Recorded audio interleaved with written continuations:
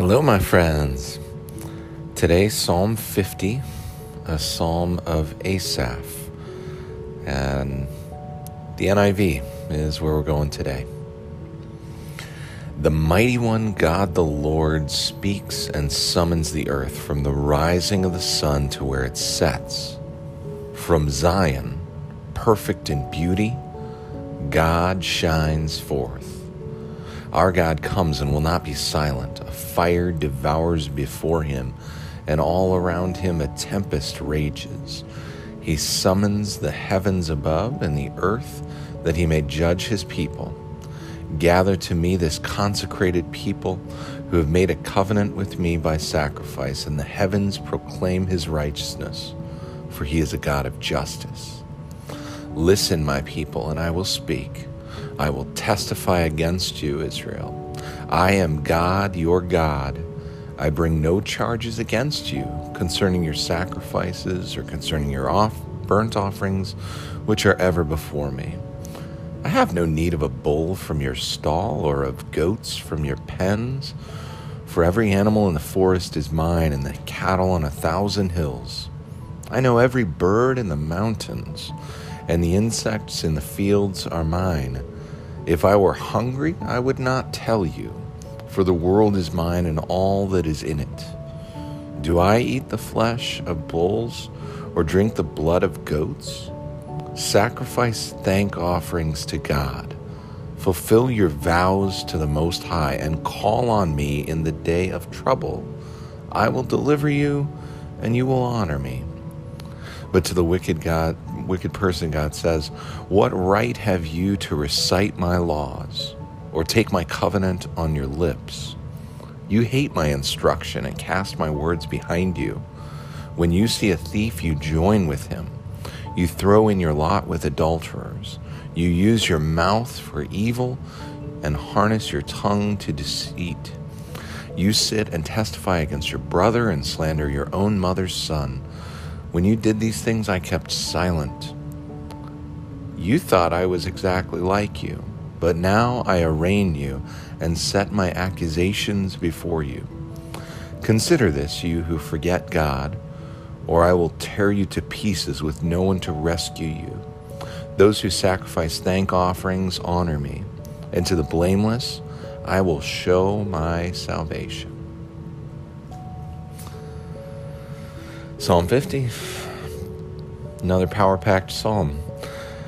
First of all, Asaph, who is he? First appearance of this guy, this attribution in the Psalms. 1 Chronicles 16 and 25 tells us Asaph is a leader of the worship music appointed by David. You jump into this psalm and there's some intensity right out of the gate. It's summoning all the peoples of the earth. These are powerful, beautiful, timeless words. Zion, perfect in beauty, God shines forth. That's a great verse. But the scene that follows in there is one of judgment, judging the whole earth. And then it enters into this kind of separating people out into these different places. This is an end times judgment scene. It invites us to consider how are we trying to live, and how are we trying to gain a relationship with God and control the outcomes in our world.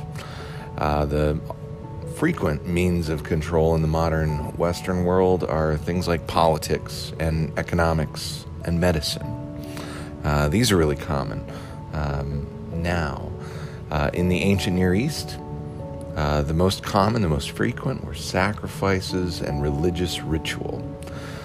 And we can think about them as means of controlling our destinies, or we can think about these things as ways of earning or gaining a relationship with God, or trying to put ourselves in the place of God.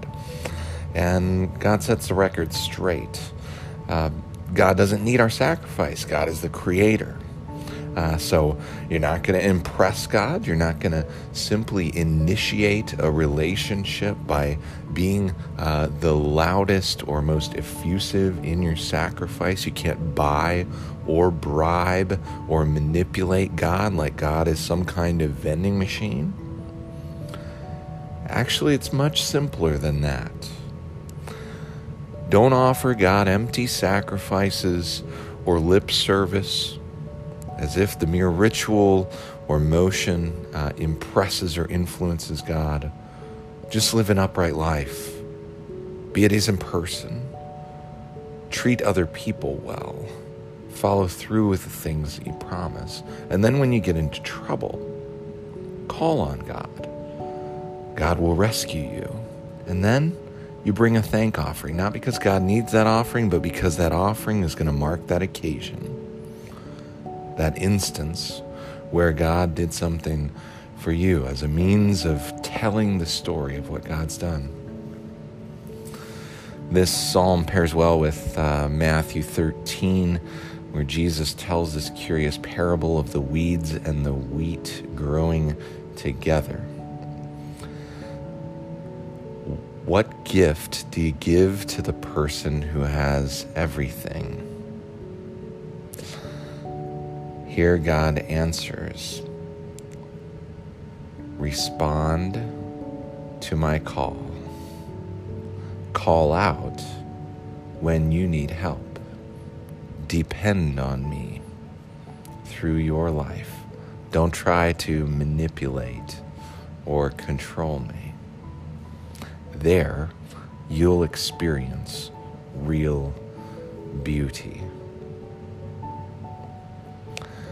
Friends, may you experience God's holiness as perfect beauty, a great and glorious light.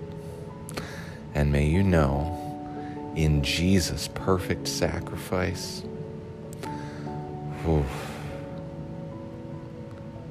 something worth orienting your entire life to.